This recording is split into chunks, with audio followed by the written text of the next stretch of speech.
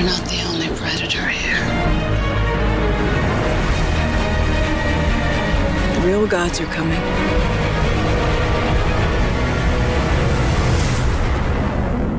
And they're very angry. Hey guys, welcome to our inaugural episode of our very special quarantine podcast series, wherein we're going to be watching Westworld until it's over, actually not that far from now, and talking about like COVID and quarantine in our lives right now with your two favorite feminist sci-fi enthusiasts, right? Well, everyone has to pick some prestige TV to watch at this time, and we've picked this. Yeah, I stand by it. As someone who in my personal life is also watching really dark, heavy, so much dark prestige TV. It blows my mind. This is a lot more fun, honestly, just because it's a little bit goofy in the way that, in the execution, and so like I'm able to just have more fun with this always, because like when it works, it like sings, and when it doesn't, it's kind of like there's so few moments of levity in this. You need a comedy if you think this is a barrel of laughs. Okay, fair.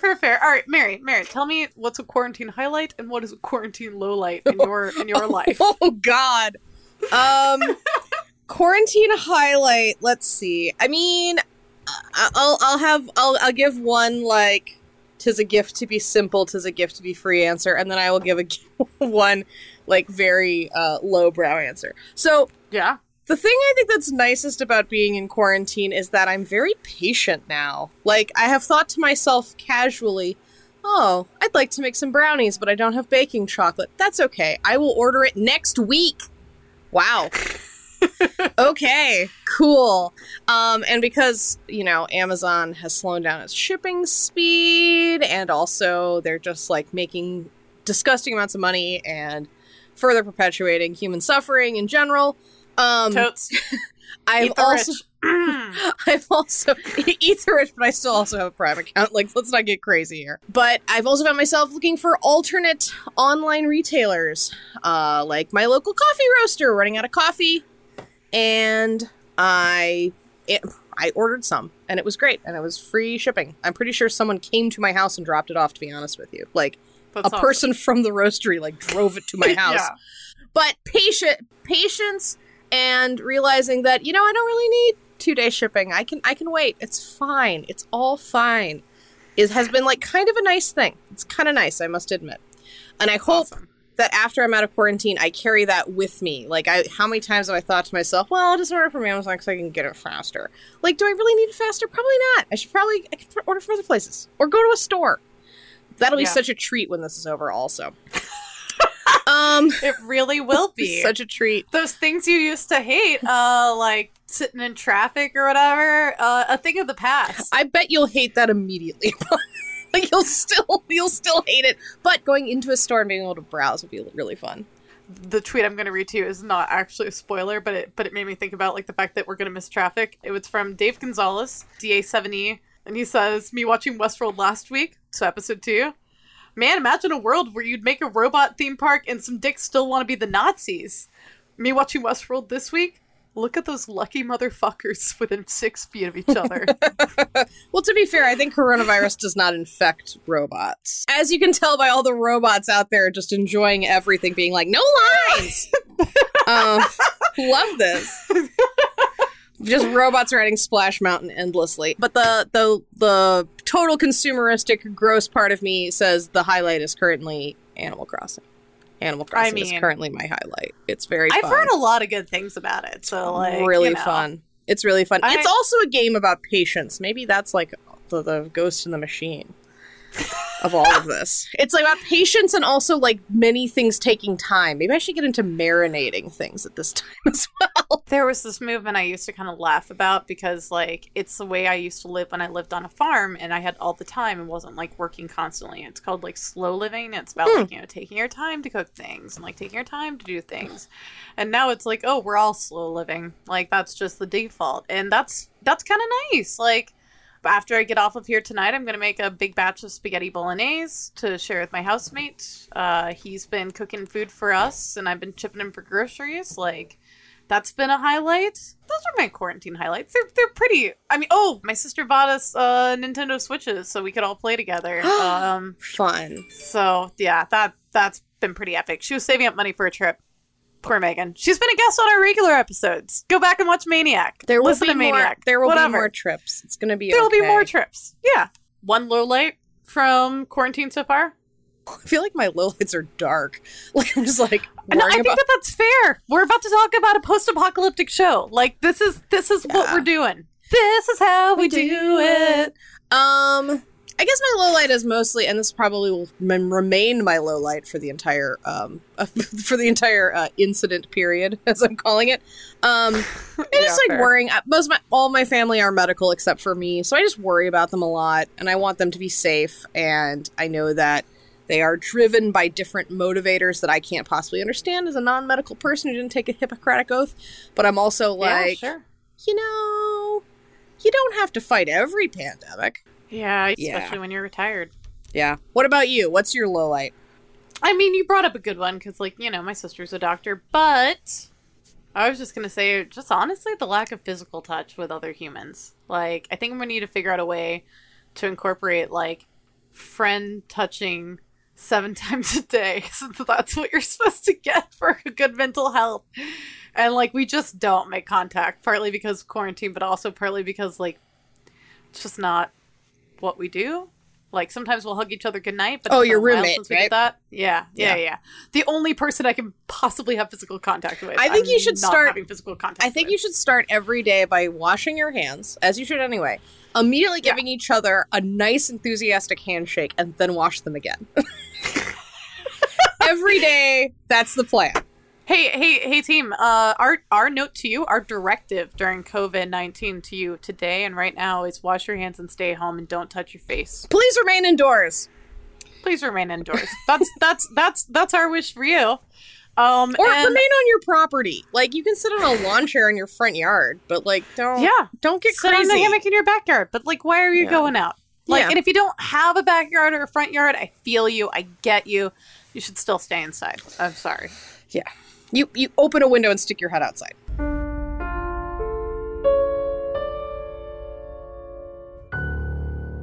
Hey, so we're doing this Westworld podcast in part because we, like you, are quarantining at home. And we've got some extra time, and Mary very kindly agreed to oblige me because I needed a project that I could do with my best friend. And Yeah, I'm excited about it. I really Yeah. enjoyed Westworld Season 1. Did not watch a lick of Westworld Season 2. which, honestly, I had, because of the first episode being, like, a soft reboot, I told everyone not to bother watching. But I think we'll probably have to, like, talk about some things that happen in Westworld Season 2. Like, Mary, any questions you had while watching it, You are at I would my love for you to disposal. ask. Yeah. So that, like, I mean, people who don't watch it, because I don't think you necessarily should watch it because it was not great. sure. Like, I had a good time, but, like, it lost a lot of viewers and was very unsteady, and the showrunners literally promised that the season will be less confusing. So, like, that's Well- never a good sign. So far, still pretty confusing, but I think it's okay.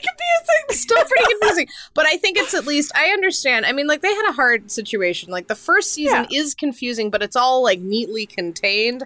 But there were satisfying twists and twisties and turnies in there that made it worth the journey. Twist. Yeah. I've got some questions. Mostly it comes in, and I felt like episode 1 that we're going to talk about shortly was, like, clear as a glass of water. Like, you understood what was happening. I agree. Episode 2, I had to dig into some Wikipedia. Okay. But yeah, I think, like, the central narrative seems pretty solid. Like, you don't really need to know very much. Yeah. Which is good, because do you realize that season 1 was on 4 damn years ago? Yeah, no, I do. So the structure we're taking is we'll be talking about episodes 1, 2, and 3 sequentially. So if you've only seen episode 1, you could listen up to that point and pause it if you want. Whatever, follow your bliss.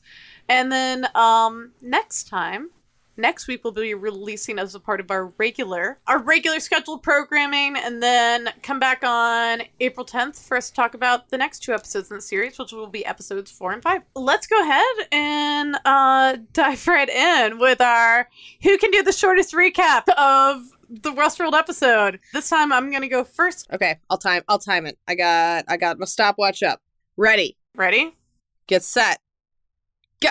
In a world, Dolores drops by to see an old friend, aka former tormentor, to get some funds, which ends in his untimely, though rather justified demise. Damaged Arnold, aka Bernard, doesn't trust his code and goes looking for an old friend, aka Maeve at Westworld. Jesse Pinkman, or Caleb Nichols, is a human, but on the same loop as everyone else. Construction worker by day, Grand Theft Auto Crime Task Rabbit contributor by night, but at least he's chilling with Lena Waithe. Dolores tries to get close to the head of Insight, the company that is making all the humans be on loops that are very intentioned, only to realize he's the wrong target and has to take out his men before stumbling into Jesse Pinkman's arms. And then the post-credit, Maeve wakes up. All right. You came in at 45 seconds, which is pretty good because you covered way more than I covered in my recap. That's a point. There you go. 45 seconds. All right. This is for me. Ready? Yeah. Get set. Ready? Go. Dolores is spying on Liam, a self-identified George W. Bush of a creepy data company called Insight. Before he can reveal who his Dick Cheney puppet mastermind partner is, Dolores is zapped by Martin, Liam's head of security. Dolores wins out by killing Martin and replacing him with a lookalike host, Manchurian Candidate style. That's my recap. I fucking loved it. I think it was great. I think that these complemented each other perfectly, and I'm just saying, I think that this is a fun bit. I came in at 26 seconds. All right, Mary wins.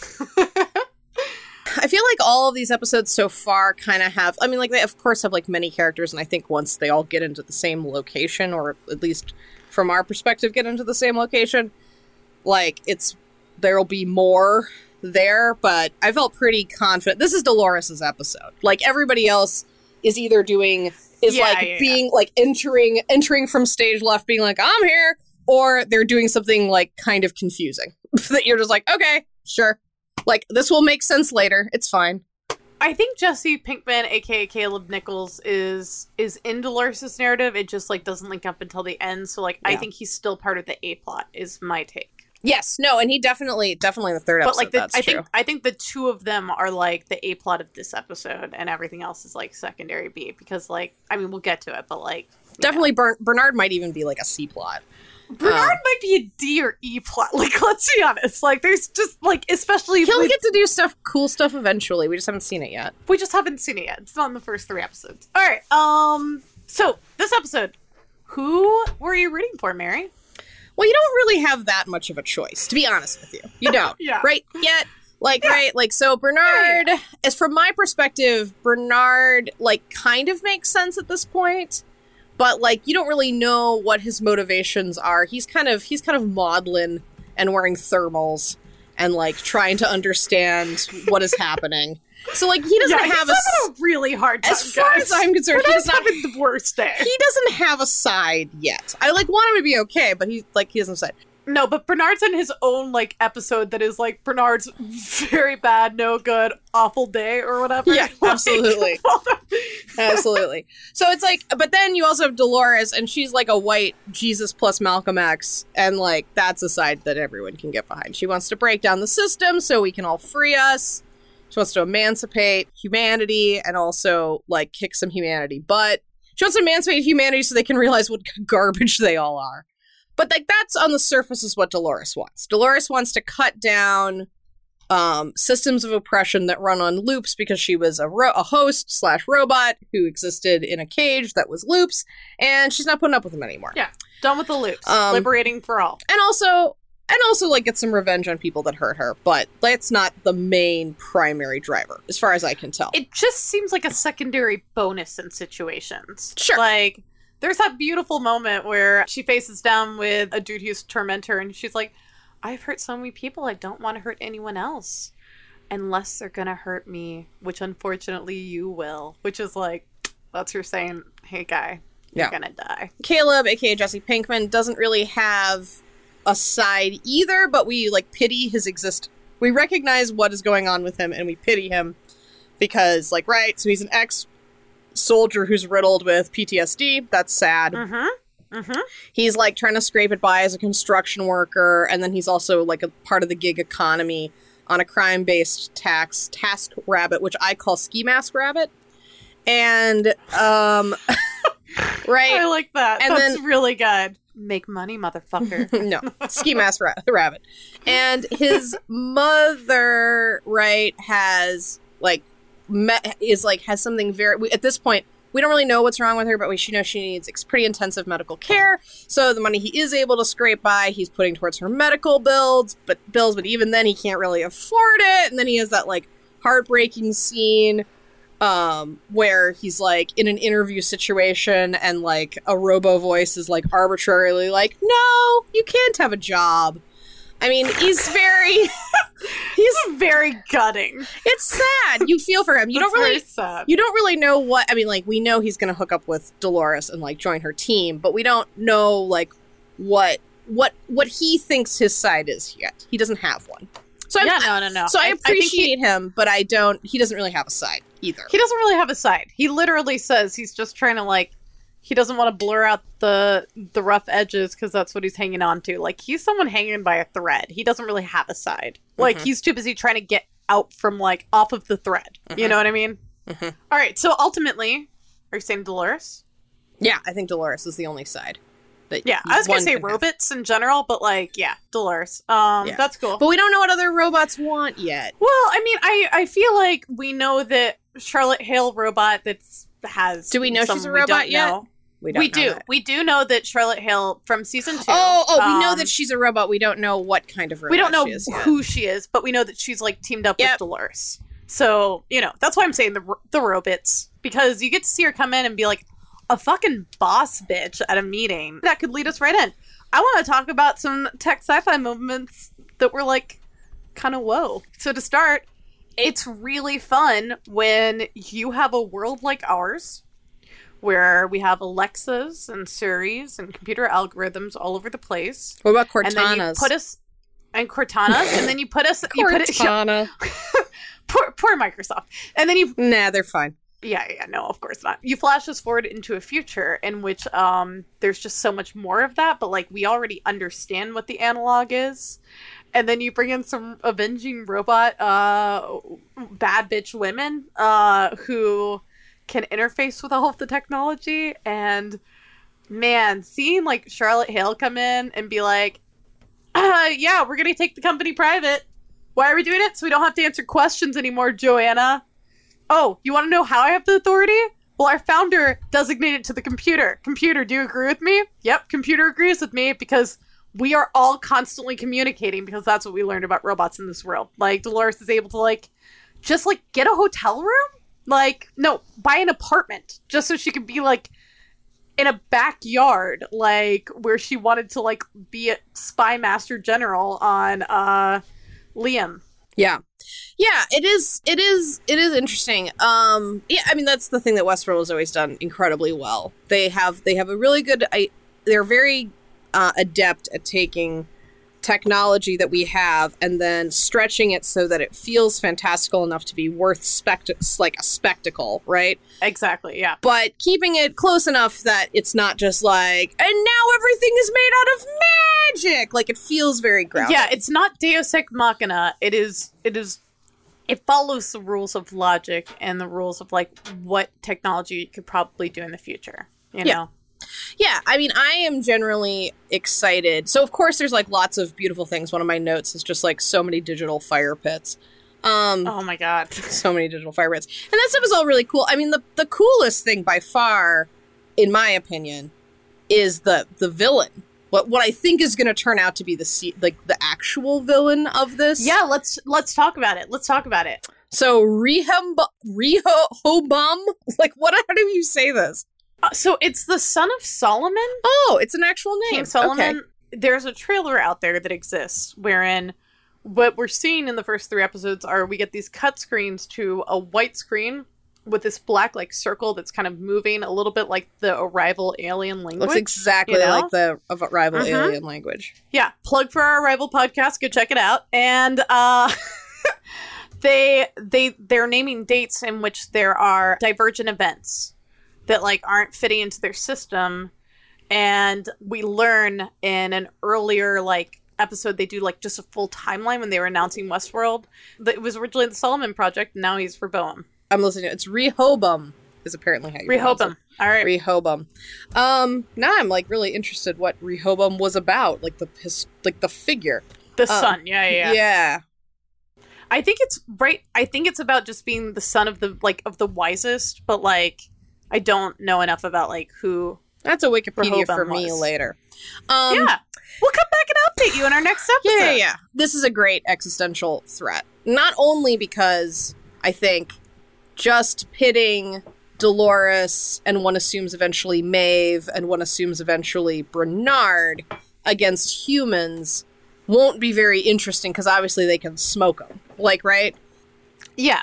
And also, we are humans, so like the idea of like rooting for robots. So like, yeah, we know that that's not going to be satisfying. I guess at this point, maybe you think that all the robots will fight each other, which might happen. No, I honestly doubt it. It doesn't really make a lot of sense. I don't know how they're going to pull that off. You're going to have like a tug of war situation, which might happen.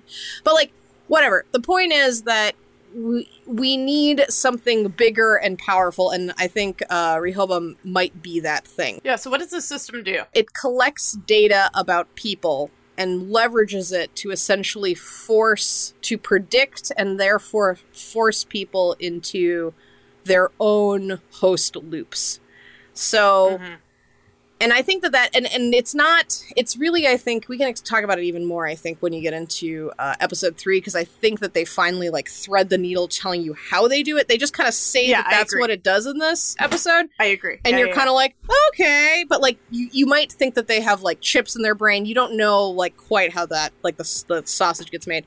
But I think that what it does in this episode is it connects, like, kind of this concept of, like, social control and rigged class structures and system of oppression for capital gain into the themes that made the Westworld universe interesting, like the park universe interesting, and freshens it up a little bit. There's an amazing quote, like just along those lines, talking about like, you know, this new world is supposed to be a meritocracy, you know, where the best people get the best jobs, and it's like, what does that make those who aren't the cut? And we don't have any reason to believe that, I keep on calling him Jesse Pinkman, but obviously I mean Caleb Nichols, that he's not, like, able to hold a different job, but he's been evaluated, they can't, and so he can't actually move up, and that feels like arbitrary class structures and the way in which privilege can promote you, even when your skill set isn't higher. And so, like, I do love that they're finding ways to, like, if not say like big, profound, big statements on it, acknowledge things that like I feel like some HBO audiences don't necessarily acknowledge. It's social commentary for sure. It's hard for me to tell whether or not it's effective for people who don't already believe that. Like that's definitely I have literally no idea. In terms of me, that's preaching to the choir. Like I get it. I don't know. Yeah. I don't know how effective. Like maybe that's why this buildup feels slow to me. I'm like, we get it. Yes, go. Yes. No, I think you're absolutely right. That might be exactly the problem, which is that, like, we're already like, we said when we were watching this episode, it was you, myself, and your brother Thomas. We were watching these jackass people at a party. Yeah. Talking to Dolores and the son of the guy who helped create Rehoboam, or the Insight Company. Liam Jr., which makes it easy, because then we got Liam Sr. Easy, one name. And they're talking about how, like, we're probably in a simulation, and at least, like, the hosts had the dignity to, like, throw off their chains over at Delos, and, like, they killed, like, people, but it was only the board, so, like, it's hard to be mad at them. It's like, all right, maybe we're already there. We kind of agree. Like, we are that audience. Like, the audience's position. I think it was, like, played nicely. It was played nicely because, like, obviously we're supposed to think those people are dicks. I said, oh, no, that's us. Yeah, but also the audience is supposed to kind of think that. So like it's a funny have your cake and eat it too moment. Right. You can afford to have HBO now, but you also are angry about the haves and the have-nots. exactly. It's weird to be alive. I like. There's a little bit of DNA. I would recommend, actually, if you like Westworld and you like the direction the season is taking, that you check out our next regularly scheduled episode of Space Bros Paradise Hill, which, to not reveal that twist, I think we can see that people can be shaped, that like biological systems aren't that different from robotic ones, in that you can just cut away people's choices until they have to conform to what you want them to do. Mm-hmm.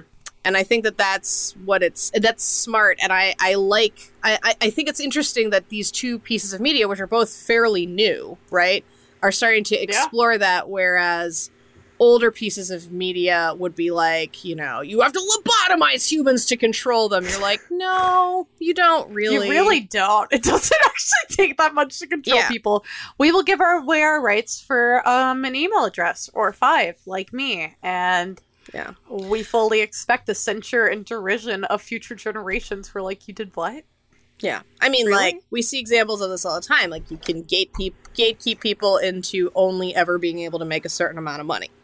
You can foster poor health in certain populations that occupy certain spaces by creating little food deserts. You can leverage the mainstream media to deliver the DNC their favorite Democratic candidate. Like, there are ways of making us talk. Like, hey guys, something that I love about this podcast is how quickly it's going to be released. Like, our other ones we put in the can, but like, this is real. We're talking about right now. We had this conversation 4 days before this is hitting your airwaves. Anyway, one other tech sci-fi moment I just wanted to touch on. So underneath the Insight umbrella, and you can actually visit Insight's website. I stumbled upon it earlier, and it's actually really dope. But they talk about their new technologies, and one of the things that they offer, by the way, it's Insight Inc., and Insight is INCIT, so INC.com. And they talk about their data collection and stuff, but they also talk about their pharmacology, which are these things called limbics. And they're like these the limbic system. That makes sense. Yeah, they're like these communion wafer looking things that you put into your mouth and like is able to like make you feel a mood and experience something beautiful and like those colors and like zone out. It seems like it's almost like you can have like a heroin level experience, but like it's very controlled and it's just like while like you rest or whatever. And I just love the idea that like, so we were both raised Catholic, so the symbolism of this thing that is supposed to be like a sign of devotion and a sign of worship, that you are eating a part of it to like let that part be like part of you, and like they are worshiping at the altar of this technology. It's just really fucking cool to me. Right. No, it is cool. And the whole idea of it sort of is you the consumer, both literally because you're eating it and also just like the person purchasing it, do it to feel a certain experience and to so the I'm looking at the website as well. It says feel what you want when you want, find the new you. And so the idea of maybe also like worshiping at the temple of deluding yourself into of escapism and an of experience. That's what I mean by like heroin level experience. It's just like you're incapacitated. You're like I've never done heroin, but like I'm watching The Wire a lot. You're incapacitated and not able to like engage, but like are experiencing something like beautiful and blissful and great. And so like I think that why I think heroin's an apt metaphor is I think it's also Karl Marx like religion as opioid of the masses, kind of like a reference sort of thing. I will say I'm looking at Explore the Limbic Moods now, and I think that Insight needs to hire somebody who is marketing CBD water because they do a way better job. These all have names like a Yankee Candle. Mellow Sunset, Zen Gardens. It does explain to me that the metal implant is what makes these things work. I didn't realize that before. Yeah, which we don't find out until episode 3, but we also see like someone like having on experimental limbics having like a bad trip. So like it can go bad, just like you would assume when you are testing digital psychopharmaceutical experiences. Anyway, what's the best moment of the episode? I mean, the first revenge scene is the best moment, I think. That first revenge scene is amazing. I also like it paired with the second revenge scene. So basically both of Dolores' action scenes, which I like action movies, but like I was a little bit surprised. I'm like, I'm here for the action, where Dolores kicks ass and delivers great lines, and it's choreographed to good music. But also, I'm here for that. So, yeah, I think that's the best. I like those T2 Blade Runner vibes, you know. Yeah, and I mean, like it's I think thematic. It sets up the themes of the episode immediately. Yeah, what did you enjoy about the intro scene? I think that you have first of all, I think that they probably thought, how are they going to, like, one of the themes of Westworld is that you as a human are watching a show about how humans are bad, and then you're given you're given like a character that you see as like kind of a messiah or a savior from to root for against your own against your own race of beings. That's good. Yeah. So I think that it sort of level set you back into that. You don't have to. And just some people are just monsters. Yeah, and they telegraph it well so that you understand. You understand that, like, why she would want revenge on this guy, and also like why he deserves to die. Like, almost to like, it's almost to comedic level. Like, yeah, it is. Like the fact that like he's such a bad guy, so obviously deserves to die. Also that like Caleb has to do crime because he's paying for his mom's medical bills. Like, it's almost comedic. Like the very like. Very, very bad. Very ambiguously good. You know, like that balance in this episode. I think it also sets up, and I kind of hope I'm wrong about this, but I think that we're gonna have like a moment where the master AI is going to turn to Dolores and be like, you're doing the same thing I'm doing, actually. Just in reverse. Where you're like, you mined these people's data so that you could control them and you could do what you wanted with them. Because that's what, like, right, she's like learning about all the guests in the park. That's what she's doing. Right. And I think, and I kind of, it's like a false equivalency for sure. Sure, that would be really clunky if they delivered that, but I think that's a good piece of analysis from you right now. Right, but I think that there's going to be something where I think that we're all on Team Dolores right now because she's the only one that has a team and her team is compelling and exciting. I do think that they're going to kind of give us, I think her story is going to twist into more antagonists. Well, or like morally ambiguous directions where you're like, well, I don't know about Dolores, but we'll see. We'll see. I don't know about her. Yeah. I don't know about her. Fair.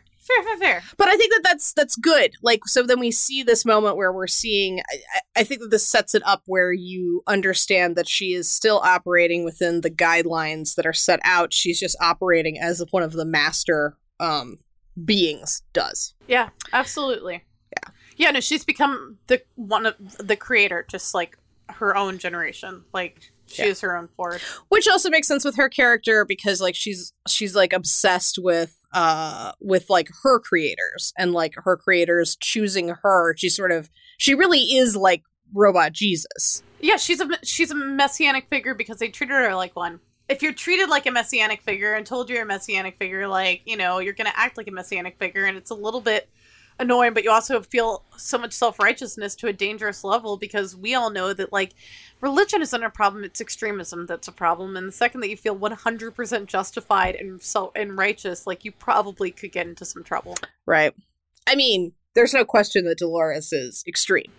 She's an extremist. I like her. Right now I'm on her team. Even episode 3 is still on her team, but the most ick episode, I think, was also, like, one of the best moments for me because it was just that, like, this guy murdered his first wife, and, like, we watch him at the very beginning of the episode before we see Dolores, and we're not sure why we're seeing this guy. We see him, like, start, like, how his abusive behavior is starting up, like, where it's, like, insidious and low level, and so, like, harder to complain about because, like, he yells at her, and he's, like, controlling about her, like, leaving the house, but, like, then you see, like, his past, and you're like, oh, she literally would have probably died if nothing had happened to that guy. And so, you know, fuck that guy. Yeah. Yeah. No. Do you have a better ick moment? I have a different ick moment for sure, but I also have another good moment. I like the scene that I liked the most is probably when Caleb is hanging out with and criming with his ski mask rabbit buddies. Yeah, Lena Waithe and what's his name? That's a really good scene. It's a really good scene, and it's so why would you call it ick though? No, it's not ick. It's one of my best moments. Oh, okay, perfect. Yeah, it's one of my favorite scenes. I think I like it because it's a little bit funny, and that's like doled out so sparingly in this. Yeah, I forgot how serious Westworld is. It is so super serial. Now that it's all you're done. right. Like I think that is what's so successful maybe about the first episode as opposed to the next two. Yeah, I hope that they human return element that allows it to be kind of fun. I hope they return to that. I hope well, that when we spend more time. Yeah, me too. Yeah, but because I know for sure Lena Waithe is in future episodes. That's good. That's good. At least the characters return, so I hope that like thematicness does. So. Yeah, it'll be interesting to see.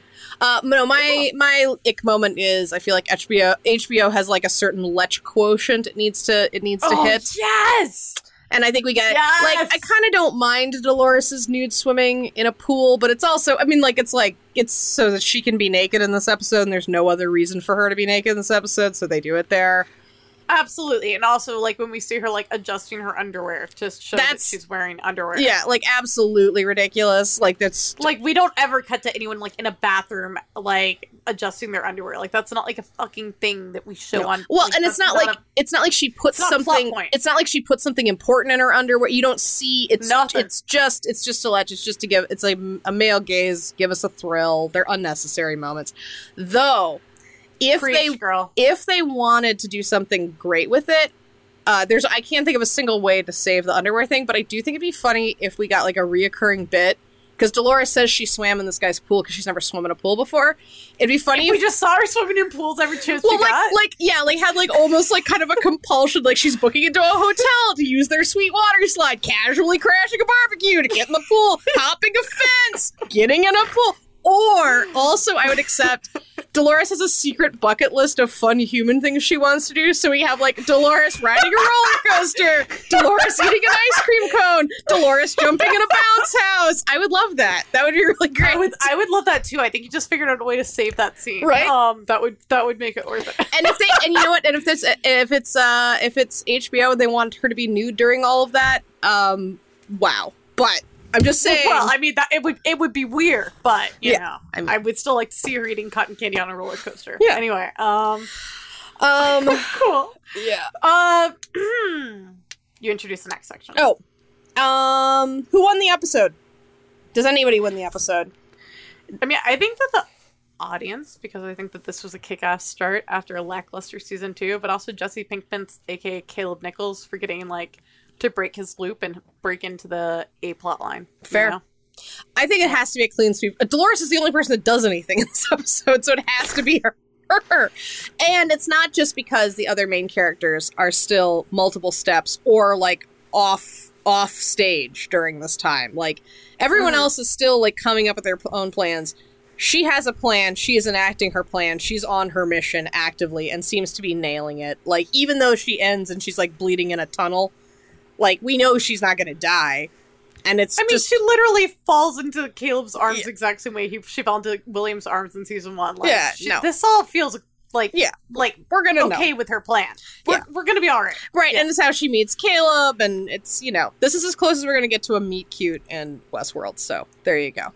I love that. For who lost this episode, I just want to pour a little bit out for, Tommy Flanagan, who plays Martin, the head of security. Martin Collins. Yeah. Who, realizes that Dolores is an imposter, grabs Dolores, tases her out unconscious, then tries to, dose her with a bunch of drugs, and then is like, I don't think anyone's going to miss you. It's not really a shame that you're going to be gone. And then suddenly a car drives up, and he sees inside of it his Stepford Wife clone. Watch your Stepford Wife episodes. But, seriously, Boom. His exact copy. And he's like, what the fuck? And, Dolores just takes him down and, calls in her motorcycle. Again, this is the cool part about tech where, like, the robots can communicate with everything. Like, calls in her motorcycle to take out, like, the last dude and is like, who's the owner? Oh, it's Serac? Okay, bye. And dispatches him now that she already replaced him, Stepford Wife style. It's nice to see a woman do what all those dudes did to those women, is what I'm saying. I know that they're two different movies. I don't care. You're like, it's the same pop culture verse. It's the same pop culture. Yeah, exactly. It's all connected. I think that's a really good loser. I didn't consider Martin as a loser, but he does lose a lot in this episode. I thought that Liam was the main loser for not realizing who his girlfriend was, even though she was constantly asking him probing, nosy spy questions. Right? She was not subtle. Liam, I know you trust me. Just tell me who's in charge of everything so we can learn who could shut this all down. Also, yes. Normal questions. Normal, average Give me your ATM pen. It's fine. I know you trust me. It's cool. Yeah, and also for having to admit that he doesn't actually know how the thing that he is making money from works. Which he does. Yes, fair enough. To prove that he's just a figurehead, and we've danced around it, there's this dude named Serac that we end the episode that co-created Rehoboam, had Liam's dad killed, and is able to use this thing that can predict human behavior to predict anything that's coming for it and save himself. So, yeah, thanks for bringing that up with your loser. I think Liam's a good choice. He's a total loser.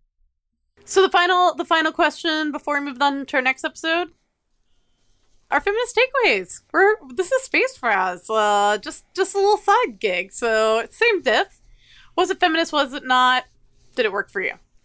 Yeah, I mean, I think that all the Westworld properties, I haven't seen season 2, but this so far, and definitely season 1, is definitely feminist with, like, at least a lowercase f, right? Like, because it's like cool women realizing that they're stuck in a system of oppression and, like, breaking free. I don't know if this episode trotted new ground beyond that, but is holding that line, which is great. I'm into it. Yeah, and I do want to mention this once, and I won't bring it up again in this section, just because you better not. I don't know. I don't even know what it is. But to harken back to our Ex Machina episode, we talked about whether or not whether or not the robots are female or not. Yeah, was she actually female? And in that situation, I was like, yeah, she's female because, like, discursive discourse, and let's talk about Judith Butler, and if you name something, and if you already attribute these attributes to someone, like, you've gendered them, like, she could tell you what her gender is, but, like, that's the one that, like, we're presented with. And this time I'm like, they can just take their, like, little, like, brain control unit brain pearls out of themselves and into something else, so it's like, this is... Like, I can't tell you whether or not it passes the Bechdel test and whether or not Dolores is actually female or whatever. Just so we're clear, I feel way less confident this time around. But on the macro scale, you get to watch bad bitch actresses doing dope shit. And Tandy Newton gets introduced at the end, which is always a good sign. So, I mean, I think we're definitely going to have a moment where you have a host occupying a body that's a different gender from the gender that they were in their what we understand to be their original body. But some might argue that these robots, because they are programmed into a very specific loop with very specific parameters, are probably more women than you and I are. Oh, fair. In terms of, like, the way in which, like, societal expectations are what define what gender roles are. Well, right. And, like, people are not... People actually are... We have social programming to be a certain way based on how society perceives us, right? Like, which extends way beyond just gender, like how physically attractive you are, what your race is, like all of those things play into, like, are you tall, like all, are you able-bodied, all those things feed into that. So, like, we have that, but, like, they literally are born, quote unquote, men or women. I don't think that there are, like, you see that on their sheet. People are not born that way. So if anything, Dolores is more of a woman than I am. Because that is part of like how she was created, and I don't think I don't know enough. I'm not like the biggest. There probably are people who know more about this than I do. But as far as I know, Sure, that's not the point of our achieving podcast. consciousness doesn't overwrite. It allows them to like understand the concept of free will and become more intelligent and like break out of their loops. When we have seen them break like finish the maze circle and achieve like achieve consciousness, then it doesn't change who they are fundamentally. It just allows them to and it doesn't understand that even they can make choices. And it doesn't even change. I always think it's funny how they like have the same name. They have the same name that they had. Like you would think that would be the first thing you would get rid of. But they don't. They don't. I'm thinking about Rick and Morty when the dogs choose new names because that was my slave name. Right. You can call me Snowball because my fur is white and fluffy. Anyway. No, but like really, like if you wanted this to be a perfect... I don't think that Westworld is committed, although they could prove me wrong, to a concept of like these robots being genderless. I think if anything, they double down on it and they make them more gendered than normal and more committed to how they were programmed than not. Absolutely. I do appreciate all the energy we're getting from Rachel Evan Woods in this, and yeah, I think ultimately, in a macro sense, it's feminist and fun. It's just some fun feminist stuff because you see bad bitches winning. Anyway, let's move on to our next episode. All right, Mary, will you introduce our shortest recap challenge? 1, 2, 3, go. Maeve is trapped in an Inception-style simulation within a simulation that eventually wakes up into the real world where she finds out she's being held prisoner by Serac, and he wants her to find and kill Dolores. Funnily enough, Bernard has very similar wishes as he seeks Maeve because he thinks Dolores kept him alive as some sort of kill switch in case her revelation goes too far, and if he needs to take her down, he needs Maeve. The end. That's my recap. Yeah. 28 seconds. Whew. All right. I'm gonna be cutting some things on the fly. All right. Whew. Let me know when I'm ready to go. And this may or may not have something to do with the fact that I was like, who the fuck is Hector? All right. Oh my god! You did meet Hector in season 1. Maybe you should have rewatched season 1. I don't Hector's the remember best. who Hector is. Hector is like, so when she's the madam, Hector is the guy who comes and like tries to rob the madam every time. Oh, okay. But they have this good chemistry, and they were like she buddies. ends up like, he like cuts out her bullet and it was like, oh, this means now this is real. And they were like two people who together, like while she was smarter and more capable than he was, he also had learned the truth from her that there was a sentience beyond this, and was her like, was like her buddy. I Really remember creepy. So he Hector talks to her. now. Yeah. I'm not surprised I forgot who Hector is, but now I remember. No, All right. no. I think that's reasonable. He's also a lot in season 2. Like, he assumed. just continues to be like a major character, you know. But if you had rewatched season 1 recently, I think I don't remember probably who Hector is. Yeah. All right. Okay. 1, 2, 3, go.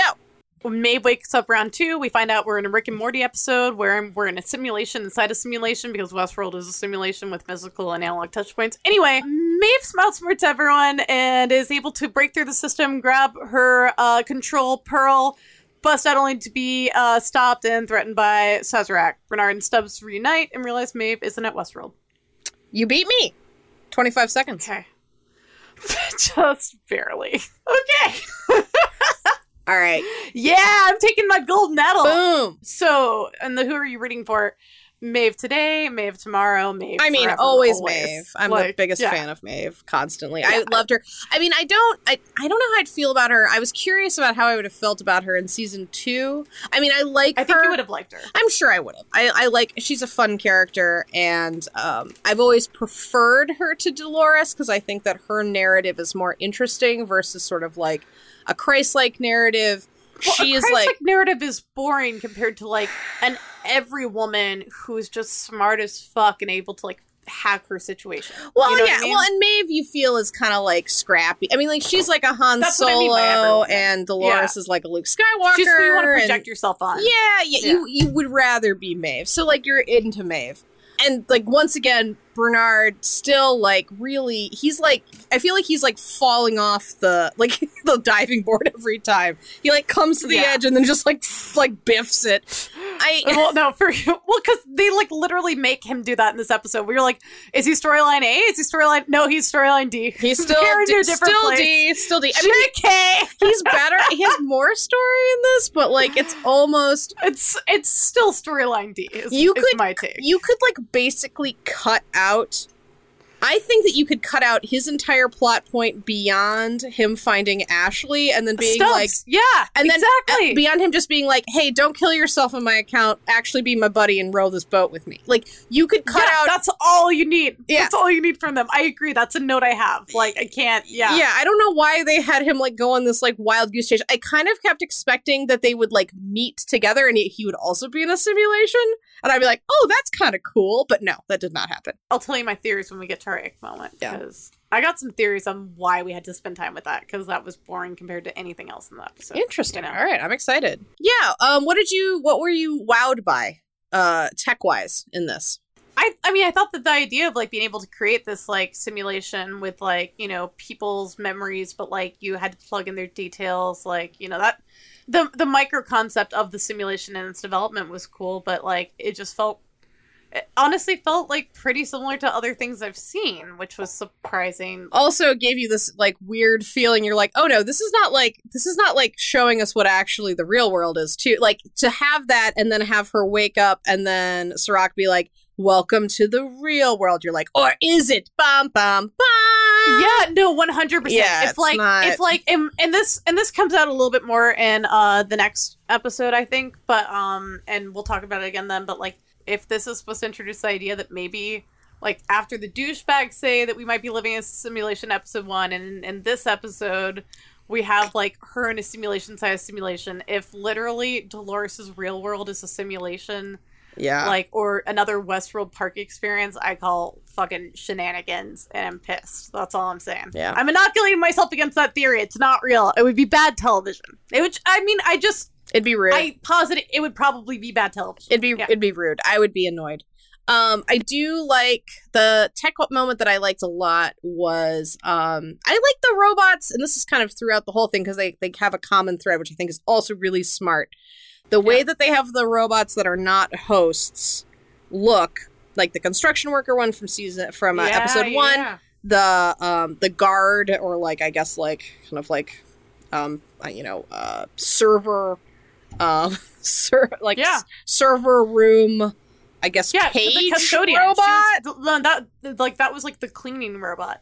Yeah, I guess is like they look similar, and then the last robot we see in episode 2 looks like this way too, where they gotta have like these like their knees bend backwards. They have almost like kind of like a robo-dog look. Remember those things from the early Audis? They kind of look like that, but they feel real. I felt like the escape scene with Maeve's consciousness with her pearl with that robot was like really effective and fun to watch, so I liked it. It was so good. That's my best moment of the episode, is when Maeve attempts to escape through the simulation by controlling this robot, who then unplugs her and then like tries to escape this facility. That was a really cool sequence. I think that was, for me, it felt more original than the other things that were in the episode, so it was a lot more satisfying for me. I really enjoyed, and it's been a while since I've seen season 1, but I'm pretty sure I did not make this connection in season 1. I liked that. So first of all, Maeve wakes up in War World, which is fascist Italy, as far as I can tell. Which is beautiful, by the way. Like, Italy is beautiful, and their like the style is beautiful, and their little sports car is beautiful. Like, when I read the description on HBO about what this was going to be, I was like, oh my god, what kind of sicko would go to Nazi Germany to like, Right. but I was like, oh, yeah, okay. Yeah, this does look, it had like the right amount of appealingness, but also like scariness. And of course, like everybody loves, like Americans love World War II more than anything in the world. Well, and getting to be like a part of the Allied forces. And we stuff, were like, we definitely felt like we were the good guys. Sorry, Japan. Eat great Italian food, make love, Yeah. Yeah. Mhm. Yeah. So like, I thought that was done well. But this is actually my favorite moment. I feel like I didn't make a connection between the operations room where they like hose people down and concentration camp showers until you juxtaposed them against each other. When you show me a Nazi flag, right. and then you show me that, I make that connection. I'm like, oh! So that was like cool because we've seen it a lot, I feel like. And it's always... I think you're right. And it didn't necessarily... It always felt horrifying. Creepy because it's people in like a warehouse. Yeah, it's always but horrifying, but I took on you're right. It gave a new color to it. So I liked that. I thought that was I can't believe that wasn't a choice, and I think it's a smart choice. Yeah. I had a little side note about like... I also appreciated like when she has that moment where like... So she first sees Hector, but he's not called Hector here, and she thinks they're talking about the same thing. That, like, okay, we're in Westworld, like, we need to get out. Like, the people are the devil, and, like, they're all trying to kill us, and we just need to escape. And he's like, okay, we're in Germany, the Nazis are evil, like, we need to escape, we gotta get out, and... Gotta deliver this map to the Allied forces. When he started talking about the map, though, I was like, Maeve... Like, well, the second that, like, you realize that, like, well, I think she thought it was, like, a map to, like, help them navigate the park. You know what I mean? Sure, but, but I think that, like, the second that she realizes that, and she's like, and she just shoots herself because she's like, and nothing matters, and none of this is real. Yep. Like, I don't know. Maeve has always been a gutting character because so much of her character is literally waking up and, like, being like, well, I am still sentient. Where am I now? Where someone staged me, and we see that multiple times in this episode, like what that futility is, which is really cool. And she's too smart not to try. Like, she will always try to figure it out and try to find a way out. She's like, that's her incredible intelligence and like drive and like guts make that possible. But she's also like so tired and jaded of it all that you can see that conflict in her character, and it's a wonderful performance, really. Like that you see it. Tandy Newton is such a great. It's a wonderful performance. So like you Holy crap! Like she sparkles in this episode. I do you understand her motivations. I never understand Dolores's motivations apart from the fact that she's technically right.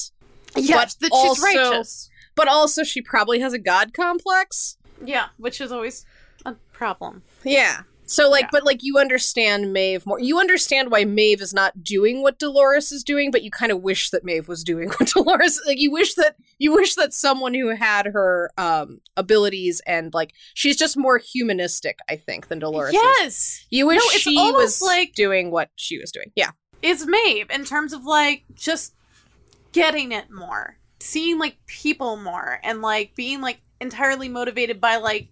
things that feel more human and less like, anyway. Well, she's like, and understanding that the world is not black and white. Yeah, and she, she has greatness thrust upon her. She became sentient herself. It wasn't she didn't go through like a gauntlet of tasks. Yeah, she didn't go through the maze, the hero's literalized journey. She was just shoved here. Yep, and that, like, if you're choosing between, like, the classic hero's journey from, like, like Legends of Old, or someone gets shoved into something and has to, like, we're already 3 steps into the hero's journey, like, that's a more contemporary plotline, too, Yeah. Were there any moments that icked you out, both intentionally or unintentionally? Yeah, literally, I kind of feel like, and I'm not saying that this was their intention, but the only thing that really happens in the Bernard Stubbs sequence at Westworld is that we spend some time in, like, medieval times. Oh, yeah. In which we see Benioff and Weiss talk about hacking off the dragon that they made in Game of Thrones and sawing it to pieces to sell to someone. And it is gross. And I almost feel like that whole scene is just, like, there to be, like, a fucking nod to Game of Thrones, and it's gross. Wait, maybe I don't know anything about this. That's what I'm saying. So like that's when you were like, Bernard and like Ashley, like why are they even there? Well, so when you go with them into the actual facility and Bernard takes that weird detour to like plug into a computer and be like, I'm going to check my memories to see if like this computer is better at listening to my memories than my computer is. Whatever. Whatever he's doing. You're in like weird medieval times and like Bernard is like, oh, are all these people, working here? And they're like, no, they're waiting to get laid off. Yeah. No, they're waiting to get laid off. They're all living that Corona life. But you what you maybe didn't notice is that in one of the rooms, I remember there's a dragon. The guy was like, I just sold it to a guy in Singapore. Yeah. Yeah. There's a dragon. It is literally the most famous and enduring dragon from Game of Thrones. Like the actual same like computer CGI, like that they just like borrowed from one production to the other and inserted in. The people talking, the lab techs, are the two creators of the Game of Thrones series. Oh, talking about like cutting this thing into pieces and shipping, and like that's really the only thing that happens in that part of the episode. Yeah. Like, so I feel like that was like almost fabricated to be there, and it was gross. It was unnecessary. In pieces, bro. Yeah, I don't like that at all. Like, right? Isn't that ick? I don't like that. Ick. I ick that. Ick. Anyway. My ick is not as good, but it's still good. I still felt ick about it. Bring on the ick. I still felt ick about it. No time to sample the merch. That line. Ugh. Blech. No, agreed. Okay, fair. Agreed. Ick is right. But it's like an obvious ick. You're supposed to feel ick. It is ick. Ick pervades. Yeah. So did anyone win this episode? I mean, I can't even say Maeve did.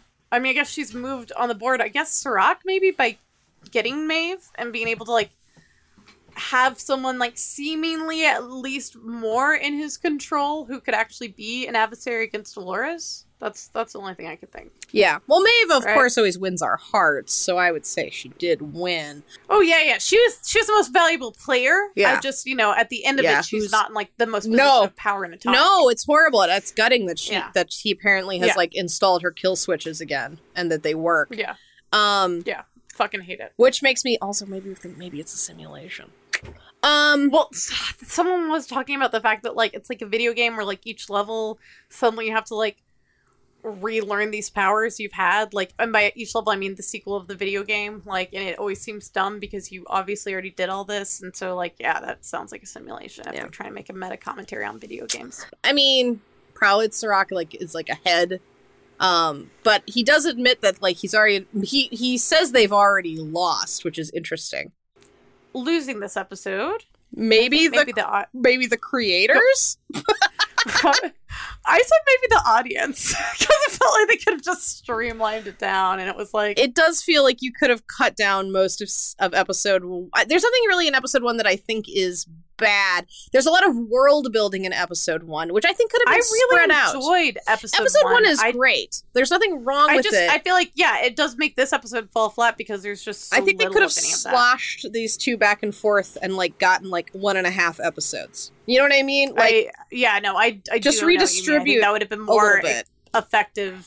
Like, I get why they wanted to tell the tight story, but yeah, it makes this fall kind of flat. Anyway, hey Mary. I think it's feminist because Maeve is such a source of power. And definitely use her. And definitely, and also definitely the idea of, like, the self-liberated are constantly retested and put back in cages again and again and again, I think is, like, something that speaks to this, for sure.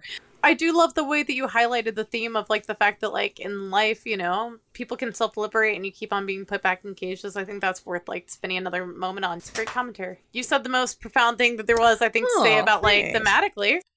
Let's talk about episode 3 and round this episode out. You ready? Our episode. We're going to round out our episode with this episode. Yeah. I'm ready. 1, 2, 3. Jesse Pinkman, aka Caleb Nichols, helps Dolores survive an ambush on the ambulance from GTA Crime Task Rabbit! Robot Charlotte comes undone trying to squeeze into a new life and spoons with Dolores, kills a sexual predator, and feels better about her life, giving her fake kid, the kid's real, but it's not really hers, a dog. Dolores recruits Jesse Pinkman to unplug the Matrix. Charlotte realizes she's the mole she's hunting, or at least the human Charlotte was. Dun dun dun. Dun dun dun. 33 seconds. Okay. This is me. 1, 2, 3. Come to find out, Charlotte is one of Dolores' Manchurian candidates, but also human Charlotte was also Sirach's mole inside Delos, giving him guest data, which now is encrypted by Dolores. What a pickle. Caleb also joins Dolores' revolution when he sees the most depressing LinkedIn profile of himself ever, which basically says, don't invest in him because he's going to kill himself in 10 years. I beat you by a hair, 29 seconds. No, but that was great, because you're right. I can't wait to talk about his LinkedIn profile. That's under my tech moment. Mary won that round. To the victor goes the spoils. Will you introduce our next segment? Yeah. Who are you rooting for? Have your alliances changed? Have they stayed the same? What about yours? Well, it's hard not just to be rooting for all the hosts, ? At this point. I can't remember if Bernard is in this episode. He's not, right? I don't think so. I don't think he is. No, he's not in this episode at all. We don't have Maeve, we don't have Bernard. One assumes that this episode, well, we don't know because of the timeline. The timeline is always... No, this is... No, the timeline can still be sketchy. I don't think it's as sketchy as it used to be. I have no idea what timeline Maeve is in, though, so who the fuck knows? The brilliance they do with the timeline in season 1 is just like chef's kiss. Like it is legitimately a wonderful twist. I can't imagine that But what they do in season 2 is just stupid bad with timelines. I think, so I don't know, like... I hope they haven't returned to that well. I think that they're... No. I think that they're literally trying to be at least less confusing, so...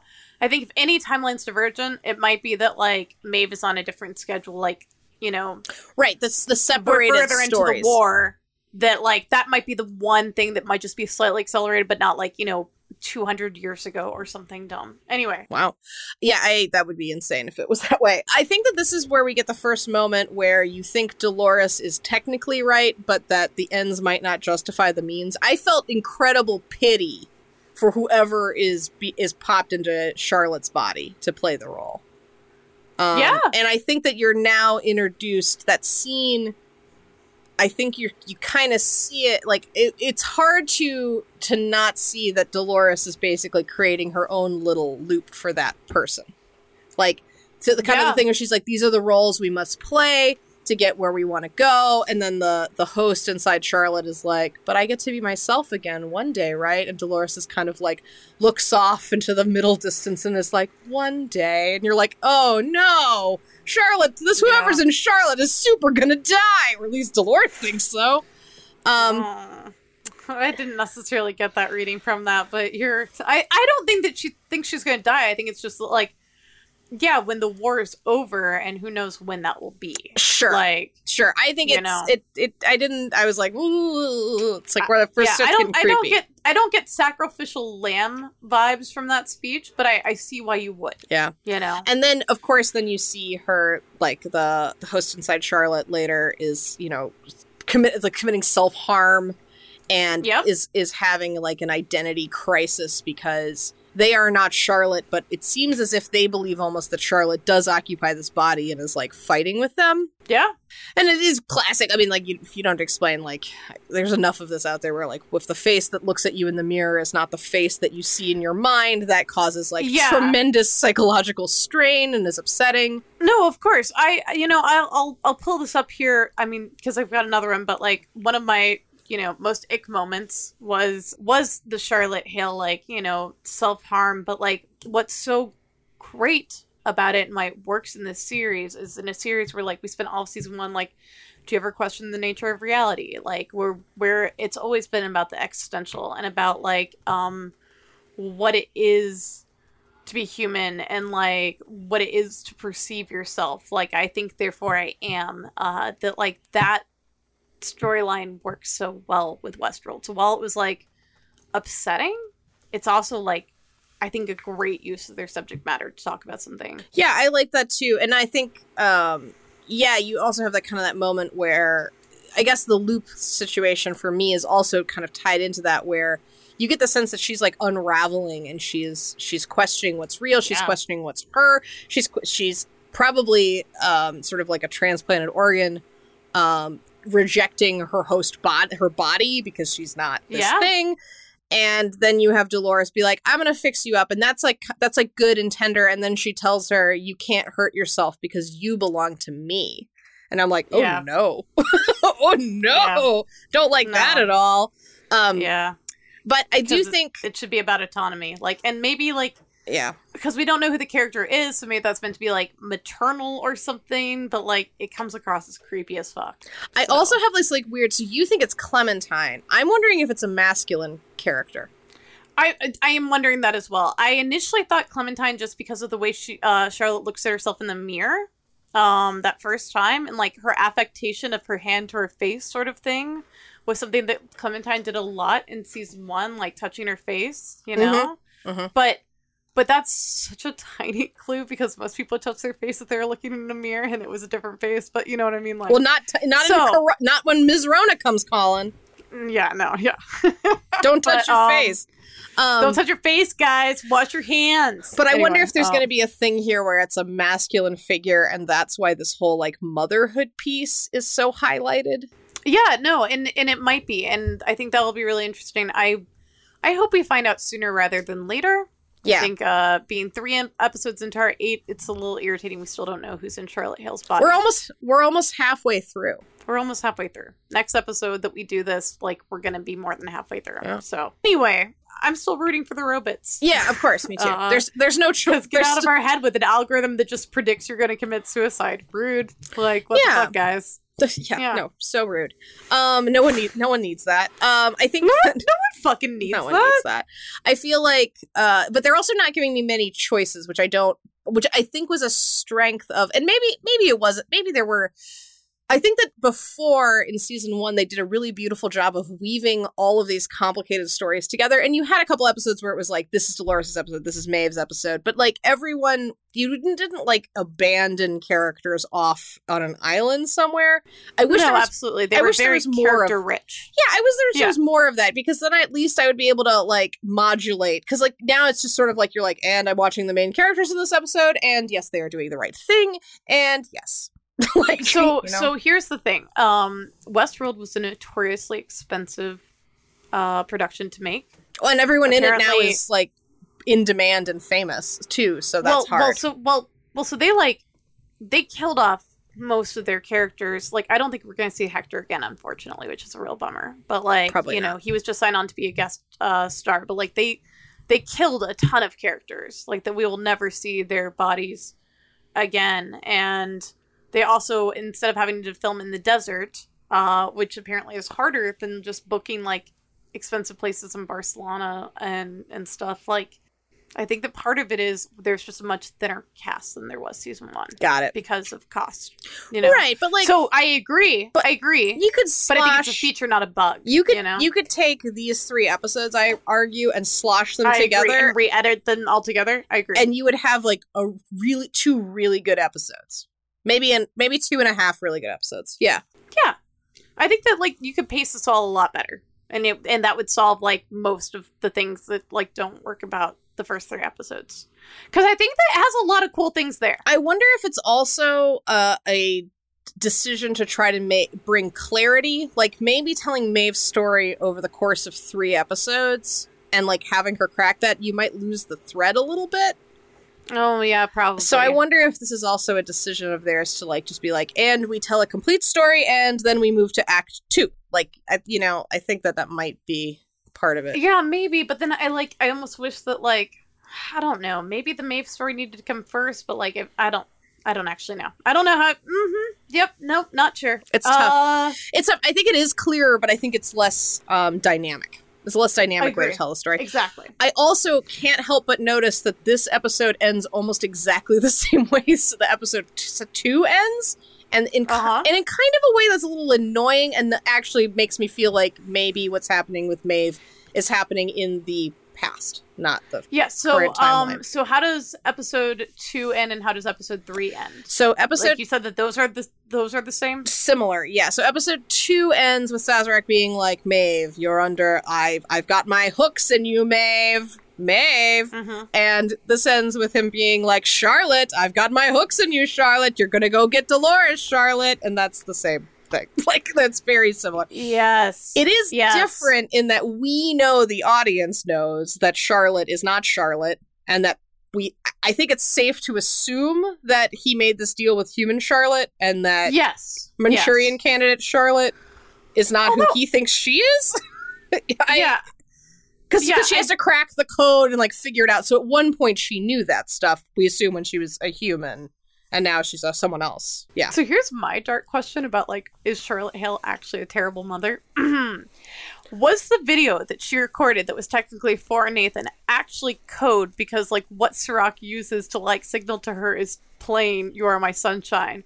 Which then, like, it would make sense if, like, they were embedding, like, the phrase, "You are my sunshine," because we never actually get acknowledgement from the sun that was actually their song. We're going to have to see their bedtime routine with that dog to know for sure. I mean, you just can't know. I just need you to understand, like, where my mind can go. So we've talked about who we're rooting for. In terms of, like, the tech sci-fi moments that are, like, kind of whoa, two things. First off, the algorithm of Caleb Nichols' life, which, by the way, Caleb Nichols is the name of the father in the OC, like Kiki's father. You know, What a weird choice. Yeah, it is. But it's an anagram. It's an anagram for Silicon Beach, I believe, which is the place where he goes at the end of the first episode, like when he's on the dock, Yeah. and then like at this episode the with pier. Dolores, Yeah. and where like we see that he like would have killed himself Yeah. in the future. So it's an anagram, but like it is Oh, hilarious that it's also. Oh, no. Yeah. Anyway, that's that. Shout out to Kim Renfro, the undisputed expert of Westworld, for like that little piece. This print up he has about his life, where it's like. It talks about, like, it has, like, 2 romantic relationships, like, in it. And it's, like, the first one, like, you know, like, that the subject ended. And the second time, like, it was, like, system intervened. And it says, like, marriage not recommended, children not allowed. Below that. And that's, like, a dark little tech look into, like, how controlling this world is. And him seeing that, like, maybe you don't know how, like, controlled you are until you see behind the curtain, you know? It does make it deeply personal. So, like, you think about, oh yeah, it would actually be pretty easy to, like, stick me with the same kind of job and, like, control how much money I have. But you don't necessarily think, well, you know, It interferes with your love life. in relationships, Yeah. because, like, there's a better fit for that person in our algorithm, and you're not it. Or you are such a bad fit. We don't actually want you in our algorithm. We're trying to get rid of you. Right, like, that's why you can't get another job. Like, you're just stuck until you die off. Yeah. Like, we're just putting you in a holding pattern. Yeah, which I do think is the feeling that, like, we're supposed to get. It's almost like, I don't think that the real world in this is a simulation. I think it is a simulation the way the Westworld is a simulation, and that there is, like, an external force that is, like, guiding your life, but not that, like, they're inside of a computer and not inside reality. So I think that's going to be what it is that Rehoboam, like, has simulated this world and, like, has created, like, these jobs and these rules and maybe even some of, like, your memories. Like, I don't know. So, like, you've become more like the host, but you're not a host, you're a human. And it's not like a simulation. Like, this is, like, you know, if you unplug the Matrix, like, it's just gonna, like, have less screens, but it will look the same. You know what I mean? Like, you're not, like, actually in, like, a lightning bolt wasteland. You know what I mean? Mhm. But that I got there because my other note for tech moments was when they talk about how Rehoboam tells the future is it creates a mirror world of algorithms. And I feel like that is supposed to be, like, are we in the mirror world? Is this, like, are we in, like, the simulation that's calculating this out? And I'm saying, nope. I think that the reveal is we're in the real world. It's just, like, you are in a simulation anyway, the way that Westworld's a simulation. That's my official take. I hope so. I like that way better than the other way. Yeah, me too. So, Yeah. And also, like, you have to have stake. Exactly. Maybe it's good to take a moment to explain why we would not like it.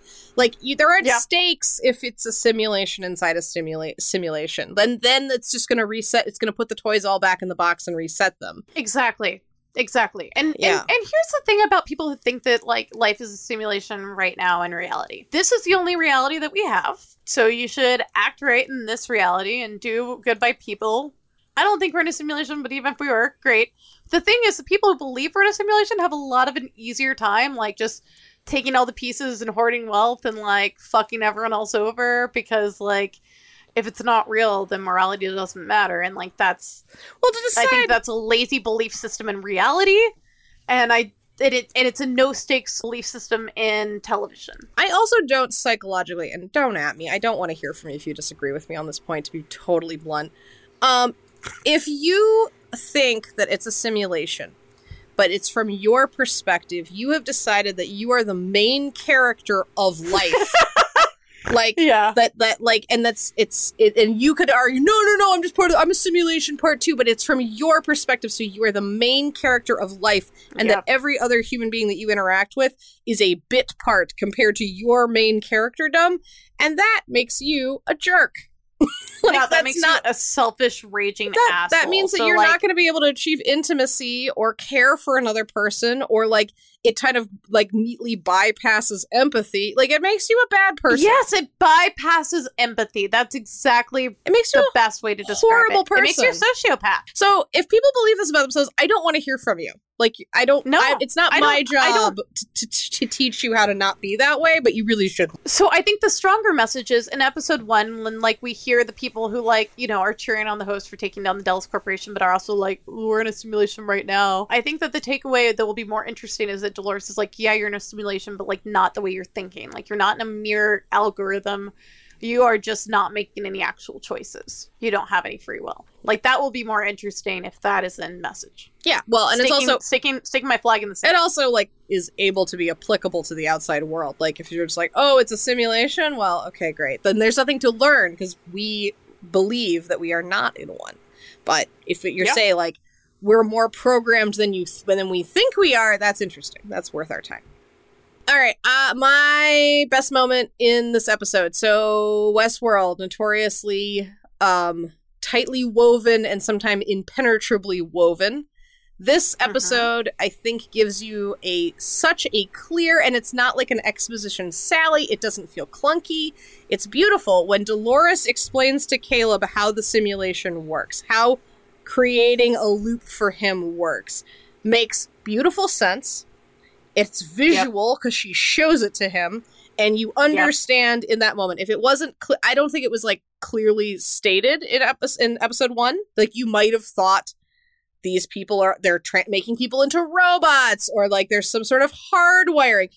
No. They did a beautiful cinematography, like, trick where they made it like Caleb's every morning started just like Dolores in, like, season 1, where we see her, like, wake up in the same place with the sun coming on. You're right. It's just, like, it was, like, really well done, and I'm like, this is the show doing what it does the best it can. Like, it's clear. It's complicated in terms of emotion and like how one applies it to yourself. That's complicated, but, like, there's no like ambiguity as to what it means. You understand. So I really appreciated that moment of clarity. I think that's the best moment in this episode. I agree, and And by that I mean I think that the forward thrust of all of the Dolores Jesse Pinkman stuff is really strong. In my notes I say I am partial to the action, and Jesse Pinkman getting, and I'm really cool. I put Z. Jesse Pinkman getting saved by Dolores. That sequence, and then her, like, showing him this reality. I think all that together works really well because it's fun to get those T2 Blade Runner vibes in an episode, you know? Yeah. I'm talking about the action part where she's like, I'm Dolores. I'm the girl or whatever. It's me! After they kill, like, a perfectly good robot that didn't deserve to die. No, it did not. It sure didn't. So, most deck episode, I've already talked about my Charlotte Hale self-harm, like, what is reality kind of stuff. But my other ick moment also goes to Robot Charlotte Hale, wherein she realizes a sexual predator is grooming her son and chokes him out and gives the dog to kid It's ick, but also here for it, you know? Like, it's hard not to be here for that. So, anyway. We're tepid take. We're not for pedophilic grooming. Here. We think that's a bad thing and that should not happen. Anti-pedophilia! And so, like, a woman killing a potential pedophile who was trying to target her son. Totally. I'm not gonna cry about it. Tap and take. Totally. So I had an ick moment that is sort of funny, but I do believe it. I really hate the little jab at evidence-based medicine that they give in the back of that ambulance, where they're like, this woman's not alive. We're waiting for we're waiting for like the I think that was, I don't think that was about evidence-based medicine, but I know what you're saying. It wasn't clear enough that it wasn't, because I think what it was about is when we get so tied up by like our computers that we, like, if you need them for directions, but you actually know how to get home, and like you lose service and you're freaking out about like your app, like just drive home sort of thing, I think is what it was like more about. But like, you're right. If they did shade the EMTs and they made those EMTs seem like they were bad, and I'm like, actually, like, a lot of medicine can be done with like a plan. Yep. And things are sometimes complicated and you need help, and it's fine, and there's nothing wrong with that. Doesn't make you a bad algorithms can be simple, and they don't have to be about like, how are you guys spending your life? They can be about how, like, if this injury is happening, prevention could be A, B, or C. Like that's an algorithm. Well, and also, and it's a fine one. Yeah, and also, like, it's going to maybe save us in this time of pandemic. Like, this is the time for evidence-based medicine more than ever, as we're building the evidence, right? Like, we don't really know yet. So, but what evidence we have, we're scraping together into a pile to like figure out what we should do. Yep. But I felt like it was a little, I thought it was kind of supposed to be like a humanistic moment where it's like Jesse Pinkman, aka Caleb, is like, she obviously needs oxygen and to stop bleeding. And you're like, yeah, I mean, that is obvious, but at the same time, like, let the people do their job. I think that whole point is that we're seeing Jesse through the divergence and the interaction with Dolores break his... He took the red pill. Yeah. In every way. And so like that's a moment where like he might already be someone who like was biased towards this, but like now he is actually interfering and saying, no, don't just wait for the algorithm. I think that's what it's supposed to highlight, but yeah, I agree. It doesn't make him like smarter, better man, just, whatever. Yeah. Anyway. Also, EMTs work super hard and are not paid that well, so we should be grateful. Totally. Totally. With that said, I think that it's, for me, who wins this episode is a coin flip between Caleb or Charlotte.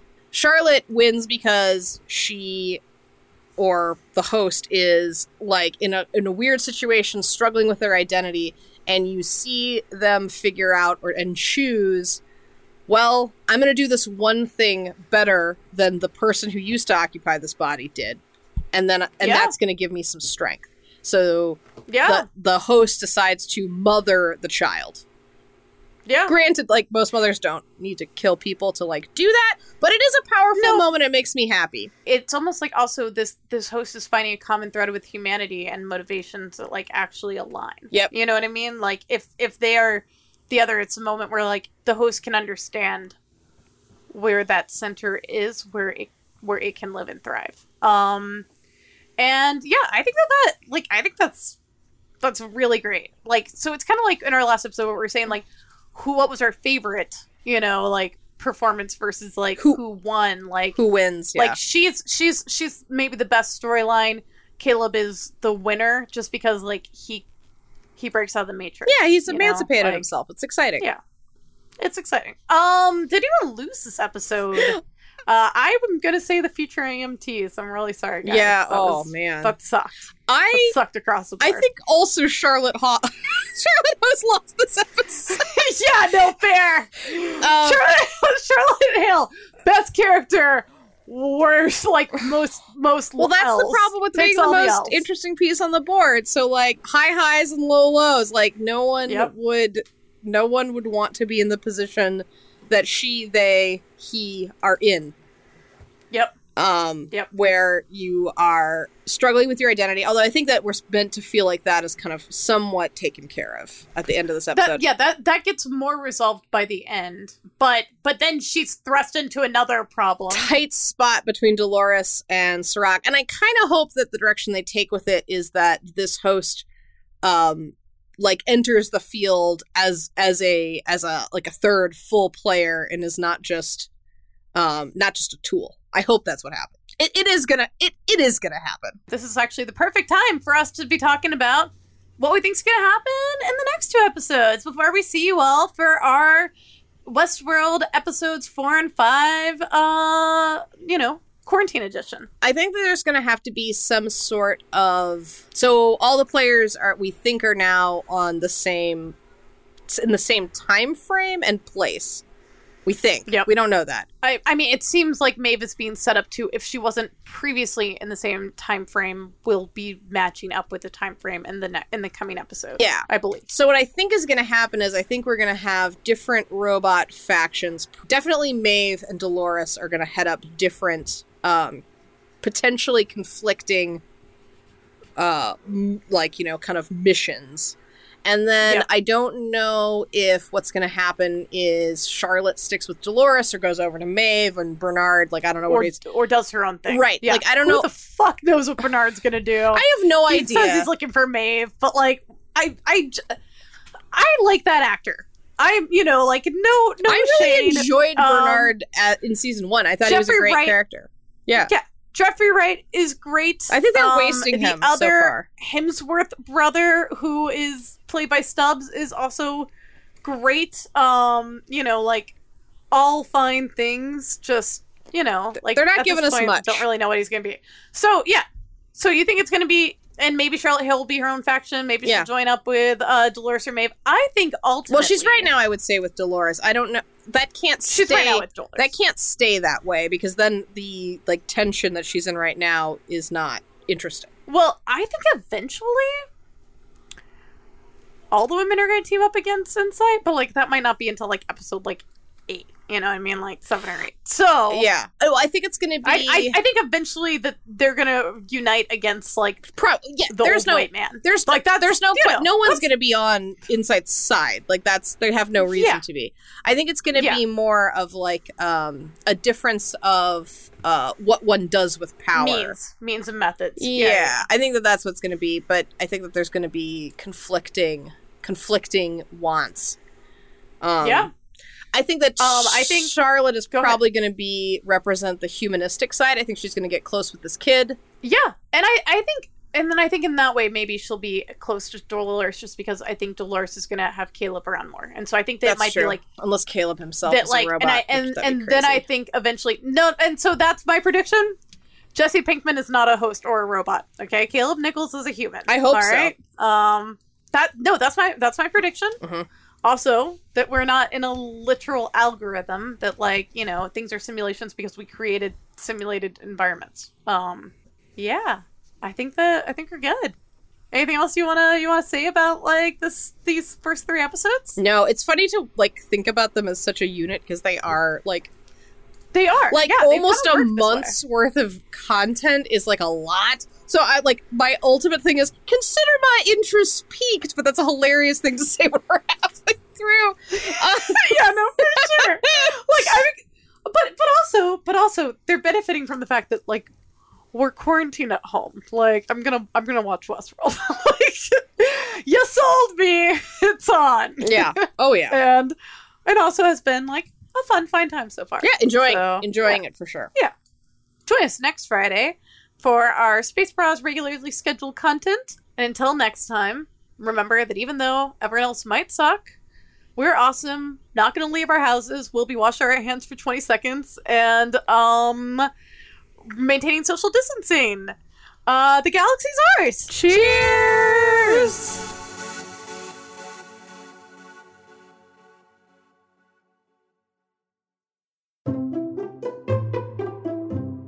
Outrageous.